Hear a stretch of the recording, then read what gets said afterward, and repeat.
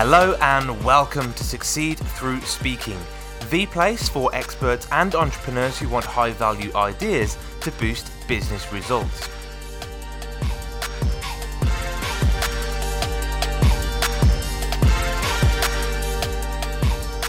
Hello, I'm Tom Bailey, and in today's Speaker Stories episode from Succeed Through Speaking, I'll be getting to know Peter Bulker, who is a world-renowned business coach, speaker, and entrepreneur, and is known as the transition guy thanks to his passion and ability to help entrepreneurs attain meaningful change. So Peter, hello, and a very warm welcome to today's episode. Hi, Tom, and thank you for having me. So glad to be here. Appreciate that. And just out of interest for some of our global listeners, whereabouts are you in the world right now?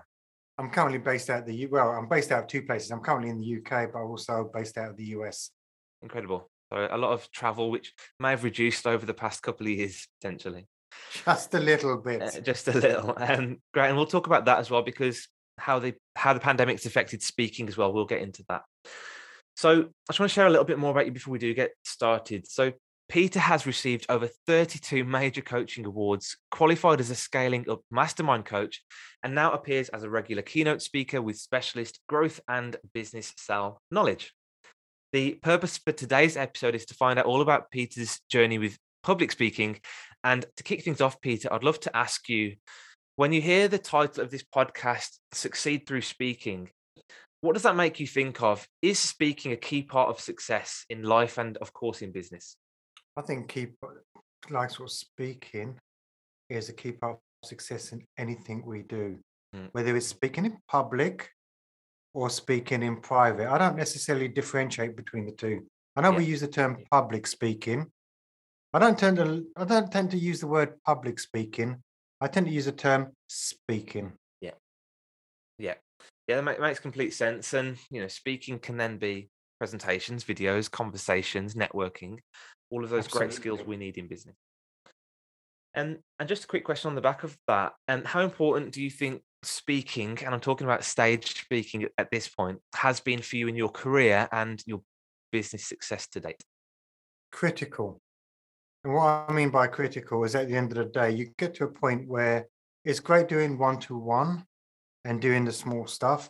But eventually, as you grow and develop as a leader, whether it's a business coach, whether it's some other coach, or whether you're an exec and you're actually an expert in your field and you're requested to speak to a wider audience, whether it's at conferences or whatever, being able to get a message across to the wider audience is just paramount for success. Absolutely. And just something you mentioned there, the difference between one-to-one and one-to-many, is so important, because if you wanted to share that message one-to-one, you'd have to spend weeks, if not months, traveling around speaking to people. But get everyone in a room, whether that's virtually or in person, and you can speak to thousands of people in the same time it would take just to speak to one. Absolutely. So it's very much leveraging your time, I guess, as a speaker. So thank you so much for that. And I just want to take it back to the very beginning for a second. What's your earliest memory of having to stand up and deliver a presentation, and how did it go? Well, I was quite lucky. I mean, it's been a long time since I've been at school. Yeah. And we didn't really do much presentation work at school. Did a little bit at university. But because that was more of a peer group, I don't think there was necessarily too much emphasis placed on that. Yeah. Back in those days, they didn't really sort of mold you to become an expert speaker. So we never had any of that training. And I definitely didn't have any of that training. So the first time that I really had to speak with any sort of kind of conviction was probably when I was in McDonald's and I was first promoted to a middle management position. And I had an area manager position, and we were sort of presenting to the regional sort of managers in that region. Mm-hmm. And yeah, you'd have the presentation course that they send you on. Yeah. But to be honest with you, it was about as much use as a chocolate fire guard. Yeah. So they'll tell you a few sort of tips and everything, but nothing prepares you for speaking until you actually start doing it. And I remember the first time I started to speak, I didn't know what my words, I sort of forgot my words, forgot my trail of thought. I was very clammy. I mean, I was sweating like hell. It was just very unpleasant. Yeah, I completely understand. And looking back, do you think there was a little bit of fear there? Did you have that fear of public speaking? Fear is an understatement. I Yeah. was absolutely petrified. I Yeah. suppose it's getting up there and thinking, okay, do you know what? I'm going to look like a fool. But the reality is, when you get up on any given stage, no one knows what you're going to say apart from yourself. So whether you make the mistake, you're the only one punishing yourself because the audience don't know about it. Yeah, and I guess that's something you've learned over the years, that Yeah. to reflect back. And but I think it's important to talk about that fear because that's my backstory. I had that social anxiety, fear of public speaking, and you talked about the physiological response of sweating and going bright red, hands shaking. I definitely went through all of that, and you hit the nail on the head when you said that it's fear really comes down to the fear of other people's opinions and judgment and what will the audience think of me, and we create this big pressure on ourselves to perform. Yeah, and I think that's a big. I think you've just hit the nail on the head with the word judgment. I don't think any of us enjoy being judged. No. And when we have that fear of being judged, no one wants to go up there, get on stage, and actually just look shit. Nobody wants to do that. No one wants to look terrible and awful. And that's probably one of the big fears, is that you're going to come off the stage and you're going to have your credibility totally destroyed. Yeah. That for me probably was one of my fears. Yeah, absolutely. So looking back then, what was the one thing that you'd wished you'd known back then when it came to speaking? What advice would you have given to that young Peter, middle manager at McDonald's? Probably practice. Sorry, I can't. I totally underplayed the value of practicing because we get trained up on a bit of presentation skills, as we called it back then, but then you had to run off and do your day job. So actually, you had the training, but you then didn't have the time to perfect it as a art form. Yeah. So I was actually taking the time out to practice, get in front of that mirror and practice, practice, practice. Probably when you're doing public speaking, you're going to get to be as close to being an actor as possible. And actors are only good at what they do because they do so many hours of purposeful practice. Yeah. Yeah, it's really important. I always say to a lot of people that I speak to that confidence comes from competence. Absolutely. And I think that's true in anything. So if you're learning to drive a car, if you're learning to swim, if you learn to play tennis, whatever it is, the more you do it, the more you practice, the better you're going to get. So don't put too much pressure on yourself the first time you do it because you probably won't be very good. But that's okay. I totally agree. It's hours, as you say, it's hours spending practicing and becoming better. You're crafting a skill. And there's some people out there that are really fortunate that are born naturally gifted speakers. Yeah, there are absolutely. And one thing just to reflect on that is that for anyone listening who has been putting off standing on stage or speaking or presenting, one thing I would say is that your first swimming lesson wouldn't be in the Pacific Ocean. So what I mean by that is don't put too much pressure on yourself to go and stand on a stage and speak in front of a big audience. Maybe just speak in front of one or two people or speak on a podcast or do a quick video into your smartphone. Just get started is what I'd give us some advice, and you will improve over time. Absolutely. Yeah, I couldn't agree more. Fantastic. And do you have any speaking failures or catastrophes or, you know, things that have stood out to you that you Yeah, remember? absolutely loads, Loads. especially in the early days Yeah. where I would sort of not quite get my words right, not quite get the pronunciation right. I'd be very sort of nervous. Mhm. I knew what I'd wanted to say, but then I'd have sort of that, that sort of blankness that comes across where actually your mind just totally goes wiped. And Yeah. what you wanted to get across to the audience, you've totally forgotten, even though you've had Yeah. it there perfectly prepared beforehand. So stuff like that. I mean, Yeah. I've had instances where I've frozen as well, which has been an Yeah. absolute nightmare. And a couple of seconds may not seem a long time, but very often to an audience, if it's at the wrong time, it can feel like an eternity. It can. And yeah, don't let that happen to you at the very beginning because I think that's when both the speaker and the audience have the most apprehension. So back to Yeah. Peter's point, practice your opening, because ultimately that's where you're going to settle most of the nerves in the room, yours and the audience's. And And I would probably go on. Now, well, I just want to add to that that in the very early stages, it was more of a monologue. I mean, if I go back to my early days of presenting, the tonality of my voice, bleh, that was Yeah. a major failure. And also, I probably wasn't engaging with the audience. I wasn't taking them on the journey. I was speaking at them, not with them. Yeah, absolutely. Can I just ask a quick question about the different options when speaking? Some people practice a script word for word and they'll go and deliver that script. Some people like to have bullet points. And what's been your approach? Has it changed over the years? Yeah, if I look at the very early days, I really very much relied on a Yeah. PowerPoint to be my crutch, really. Hmm. Am I a big fan of lectern reading? Not really. I don't think I'm polished enough yet as an individual to be able to read off a lectern flawlessly. Yeah. To me, that's not my preferred style. I like some bullet points, Hmm. but they're more points of reference for me to be able to say, okay, let's draw upon this and let's take the audience on the journey of the conversation. Right. So very authentic, very fluid at the minute. You've got some guidelines maybe to follow, but there's absolutely no script, and you're not following slide by slide, just reading it out. No, and the majority of the speaking I do today, we call it unplugged. Yeah. So it tends to be very much live. I will kick off, we'll get the questions from the audience, and then we tend to more coach around the questions that come from the audience so Brilliant. that they actually walk away with value, which is quite hard to do.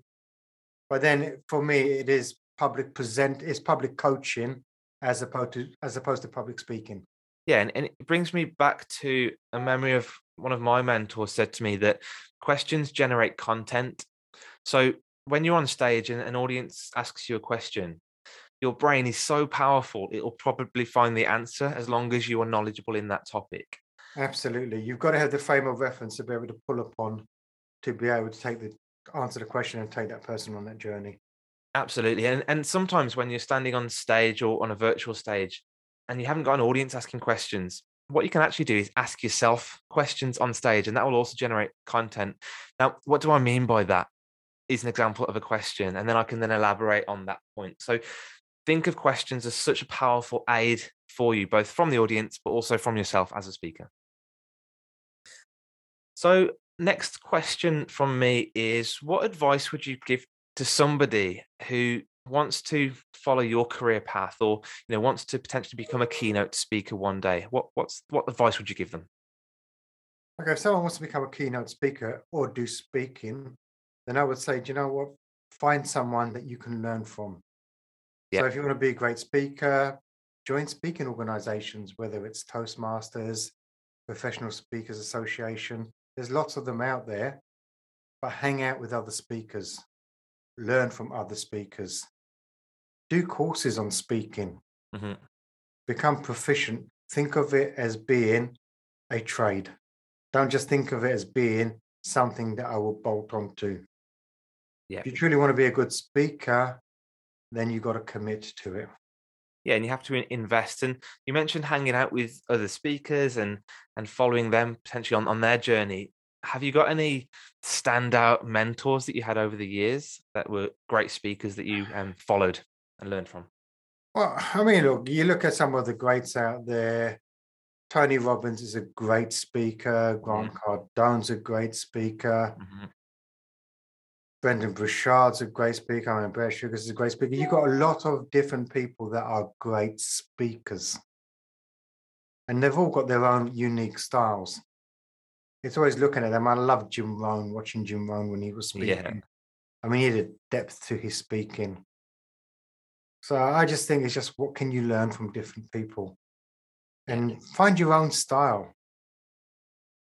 Yeah, that's so important. Find your own style. When I started speaking, I tried to be like the other speakers, but ultimately that left me feeling like I had too much pressure to be perfect and be as good as them. Whereas when I realized I just needed to be myself, that changed everything for me. So that's a really good point.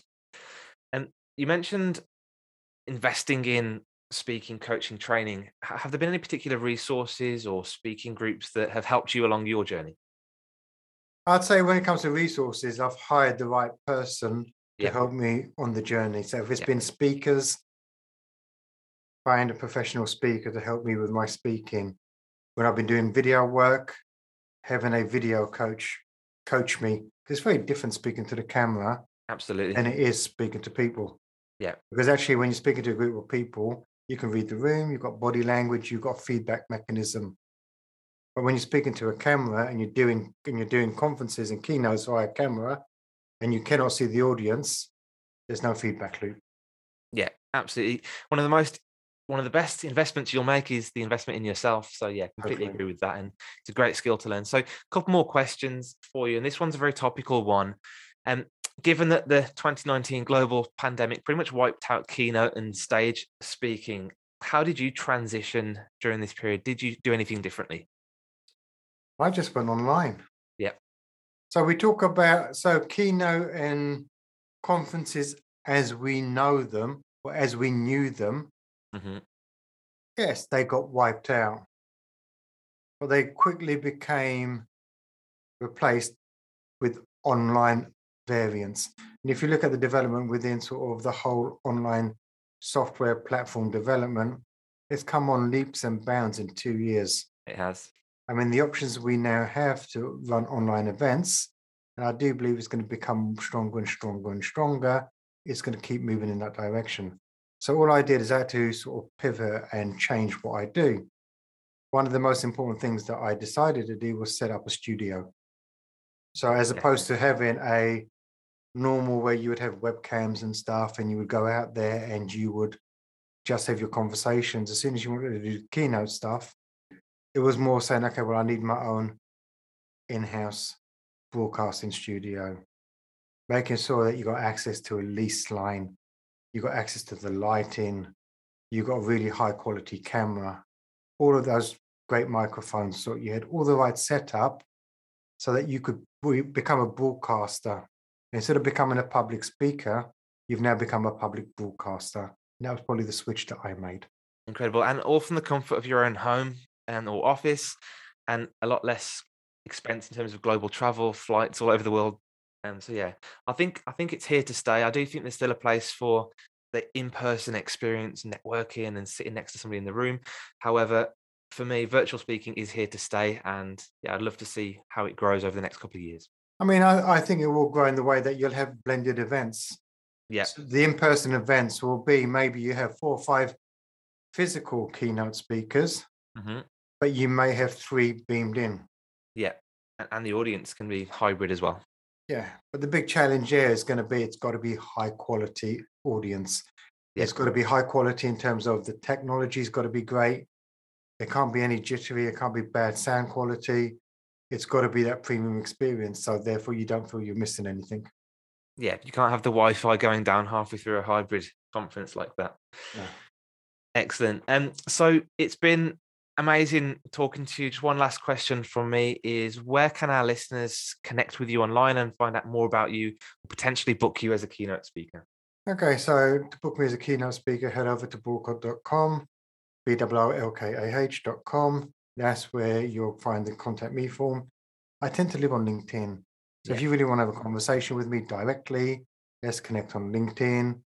If you want to look at the resources and stuff that I put out there, you got my podcast channel, you got my YouTube channel. Just type my name into Google and you'll get loads of resources. Excellent. And what I'll do, Peter, is I'll share links to all of those in the show notes so our followers can click on those and they can go and find out a little bit more about you. No, thank you very much, Tom. Great. So, Peter, thanks again so much for your time today. I've really appreciated hearing about your amazing story and for sharing that with our audience as well. It's been a pleasure and thank you for having me.